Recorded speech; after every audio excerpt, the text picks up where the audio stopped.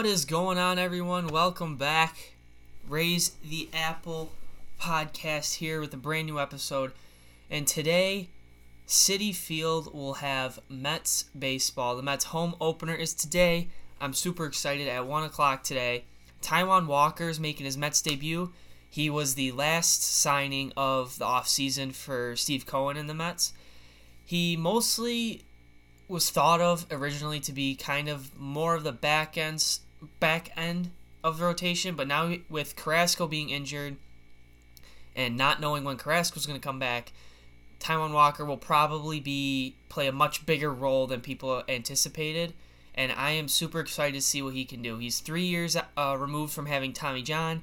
He's finally healthy enough. He's got a fresh start with a new team spent last year with Toronto, and hopefully give the Mets a lot of innings and some good depth. Yesterday was not a great day, to say the least, for the Mets. That was not one of their better games. David Peterson made his season debut. Peterson went just 4 innings, allowed 6 earned runs on 7 hits with 2 walks and 5 strikeouts. Jacob Barnes came in after that, followed by Betances, and then Joey Lucchesi making his Mets debut for the final 2 innings. No bueno. We'll leave it at that. Yesterday was not a good day for the Mets. I'm not worried. A lot of people are forgetting. It's 3 games into the season. It is okay for the Mets to get a couple little hiccups out of the way. Now, a lot of people say, well, you need to get off to a good start, otherwise you're going to get left behind, which is fair. But at the end of the day, I said it on Tuesday's episode, it is a 162-game season. They are not going to go 162-0. They are also going to have games that are just downright ugly and embarrassing to watch. That's okay.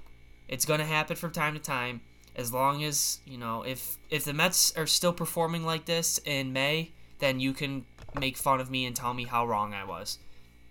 But I'm not worried. All Mets fans need to take a deep breath. I also said in Tuesday, Mets Twitter is a wild place. They are a rowdy bunch of fans, but they have a love-hate relationship with this team. But today, all good things. Citi Field getting first sign of life with fans as well. I think Citi Field is 20% or 25% capacity. Masks obviously have to be worn and all that. Hopefully, as the summer goes on, we can slowly increase that number and have more and more fans until eventually, ideally in a perfect world, assuming the Mets make the playoffs, we could have a full house at Citi Field for the postseason. But again, that's all dependent on how well everything ends up shaping out with COVID. But Taijuan Walker will get the nod for the Mets home opener. Nick Neiter, I apologize if I said that name wrong. Nick Neiter of the Miami Marlins will make his first MLB start. Originally, the start was supposed to be for Eliezer Hernandez. He's going on the IL with right bicep inflammation, so Neiter will take his place. He's the number 12 prospect for the Miami Marlins. He made 4 relief appearances last year, had an ERA just under 5.5. So certainly interesting to see where he will go. The Marlins and the Reds, in my opinion, I don't anticipate the Reds more so. I think the Reds are more likely to make the playoffs than the Marlins are. I don't think the Marlins have really a chance to make the playoffs. But the Marlins and the Reds, I think, are comparable because they're scrappy little teams. They got a lot of little fight in them. I know the Marlins starting off 1-5, but they got a little bit of fight in them, which is awesome to see. I love seeing that things are definitely starting to turn around in Miami. And I also think the Reds are the same way. The Reds are off to a great start. They're 5-1, led by Nick Castellanos. There's scrappy little teams. I love seeing it. It's the great thing about baseball is, I mean, yes, you have the Dodgers and the Yankees and the Braves and the Cardinals and those teams that are always there every year. But every year it seems like there's 1 or 2, maybe 3 teams that no one expected to be as good as they are or make as big of a run as they do, and then it kind of takes baseball by storm. The Angels are another team. They got off to a good start at 4-2. Their offense, as long as the Angels can stay healthy, they can absolutely mash. But they just need to stay healthy, and the Angels will be in contention all year. The Reds, they're going to have their work cut out for them. They got the Brewers. They got the Cardinals in that division with them. That's going to be a 3-horse race. And the Marlins just have 4 great teams above them that's just going to be too hard to pass. But again, it's certainly going to be a great weekend series. The Mets are off tomorrow, and then we'll resume this weekend and finish up their series with the Marlins. Then they're back playing the Phillies again, or home against the Phillies. Then I believe they head to Colorado or home against Colorado. Either way, they're playing the Rockies after that. So 7 of their first 10 games are against the Phillies. I don't like that, but I don't make the schedules. But that's all pretty much it for the Mets. Again, Mets fans, stop freaking out. It is okay. It is 3 games. Ignore the fact that Jeurys Familia gives us heart problems whenever he comes in to pitch in the 9th. No lead is safe with him, it seems. But he gets the job done. The other night he got the job done, so I'm not going to put too much stock into it. A lot of new Mets making their debuts. May, in their Mets' first win 2 nights ago, May had a nice bounce back. It was nice to see that. So hopefully it's just kind of getting your feet underneath you. They're getting going. They got a late start this year, so all's well. I'm not worried. No one else should be worried. If it's May or June, and the bullpen still has an ERA over 7, I mean, granted it's 3 games, but if the bullpen still has an ERA in the 6 or 7s, then there's more cause to concern. But that's all for the Mets news. Next up is a little MLB wrap-up. First of all, there were 2 trades. And then we're going to talk about one guy on the Tigers that is taking everyone by just amazement.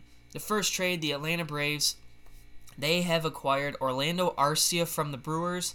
In exchange, Milwaukee is getting 2 right-handed pitchers in Chad Sobota and Patrick Weigel. This was kind of a very shocking move. I was not expecting Arcia to be on the move at all. But Arcia is heading to Atlanta. He'll most likely be on the bench to start in Atlanta, considering he's primarily plays shortstop. They got Austin Riley, I believe, playing third. He has played a little bit of outfield, so Arcia may get more time in the outfield. But he's an up-and-coming guy. He's been in the majors for 6 years. He's still only 26. But he has had glimpses in Milwaukee where he's been fantastic, and he has had times where he just wasn't really that good. Hopefully a fresh start in Atlanta will do well for him. But again, this is one of those moves that kind of was a surprise, but it makes sense. From the Brewers' standpoint, this means that Luis Urias is going to take over the everyday shortstop role. You know, Travis Shaw having a great start to the year. He's man in third. Luis Urias will take over short. It seems like he's seen to be the future.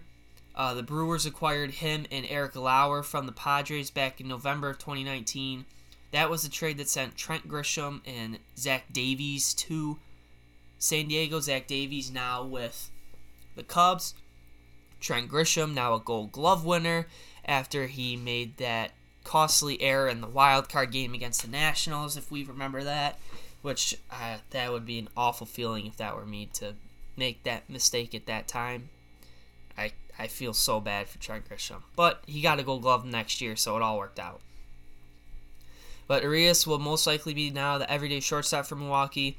Arcia will most likely play a bench role in Atlanta, but they do get some much-needed depth. Atlanta's off to a very bad start. Max Fried got lit up. Did he pitch yet? Yes, yesterday Max Fried got lit up a little bit by the Nationals, but again, it's still early. It's the first week of the season. By June, Atlanta will be right there in the thick as one of the best teams in baseball. So don't anyone worry about anything. It's a week into the season. It's hard to tell how teams are going to be 1 week into the season. You know, you could get off to a hot start or a poor start, but come May or June, it could look completely different. The other trade was the Yankees are acquiring Rougned Odor from the Texas Rangers. In exchange, the Rangers are getting outfielders Josh Stowers and Antonio Cabello, and the Yankees are getting Odor and Cash. Odor, will also be like Arcia, probably be off the bench, considering the Yankees have DJ LeMahieu at second and Gleyber Torres at short. But Cabello was the Yankees' 18th best prospect.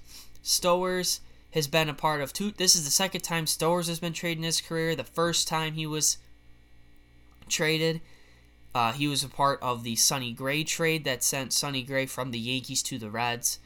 But a lot of people don't see much in Stowers. I can't say much because I don't know Stowers or Cabello. But a lot of reports are saying that Stowers doesn't expect to be more than a fourth outfielder in the major leagues. But there is a lot of promise with the 20-year-old Antonio Cabello.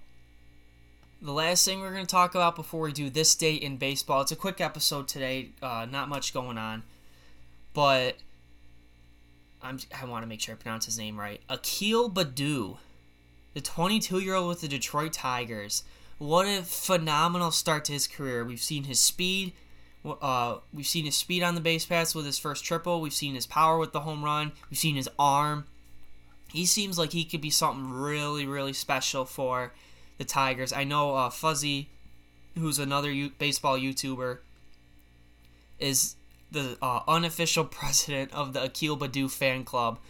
This guy is just unreal. I haven't watched any of the Tigers yet. I've just seen the highlights of their games, but there's not much to be. There is a little bit to be excited about with Casey Mize and Spencer Torkelson and all those up and coming superstars.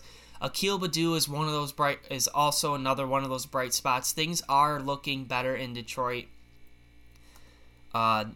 Maybe not this year in terms of making the playoffs, but they certainly are heading in the right direction, just like the Marlins. Their rebuild is starting to come around a little bit. There's starting to be some light at the end of the tunnel. Right now, the team that everyone's trying to avoid is the Pirates. So it's no longer the Tigers and the Royals and the Marlins. Now it's just Pittsburgh, and you can make the argument for Colorado, but Baddoo, oh my goodness, he has had a fantastic start to his career, and hopefully he can continue this throughout the year. Now, the last part of today's episode is This Day in Baseball History. I'm going to play the clip on my phone, and baseball fans out there, you guys know exactly what this is. He's sitting on 7-14. Here's the pitch by Downing. Swinging. There's a drive into left center field. That ball is going to be out of here. It's gone. It's 7-15. There's a new home run champion of all time, and it's Henry Aaron. The fireworks are going. Henry Aaron is coming around third. His teammates are at home plate, and listen to this crowd. That's right. On Today in Baseball History, Hank Aaron hit number 715 of his major league career, which passed Babe Ruth's mark of 714 as MLB's all-time home run king. Hank Aaron would eventually continue on to hit, I want to say 750 something. I don't know the exact number off the top of my head. But then, as we all know, in 2007? Was it 07, I think it was, that Barry Bonds passed Hank Aaron as the all-time home run king. Hank Aaron unfortunately passed away back in January at the age of 86. One of, if not the great, in my opinion, the probably top 3 greatest baseball players of all time is Hank Aaron. And today, in 1974, hit number 715. You got the Vin Scully call. You got the Milo Hamilton call, which I just showed you guys. You have the 2 fans that ran out of the field when he was rounding second. Everything that Hank went through, unbelievable. A great, great day in baseball history. That's pretty much going to wrap it up for today's episode of Raise the Apple. I hope you enjoyed it. Make sure you like, comment, share, subscribe down below if you're listening on YouTube. If you're listening on Apple Podcasts or Google Podcasts, make sure you also subscribe there. And follow on Twitter at RTA_pod for Mets highlights, Mets news, baseball news, anything you can think of. But we'll see you guys on Tuesday. Hopefully the Mets can get some positive momentum going tonight now being back in front of a home crowd. Thanks for joining, and let's go Mets.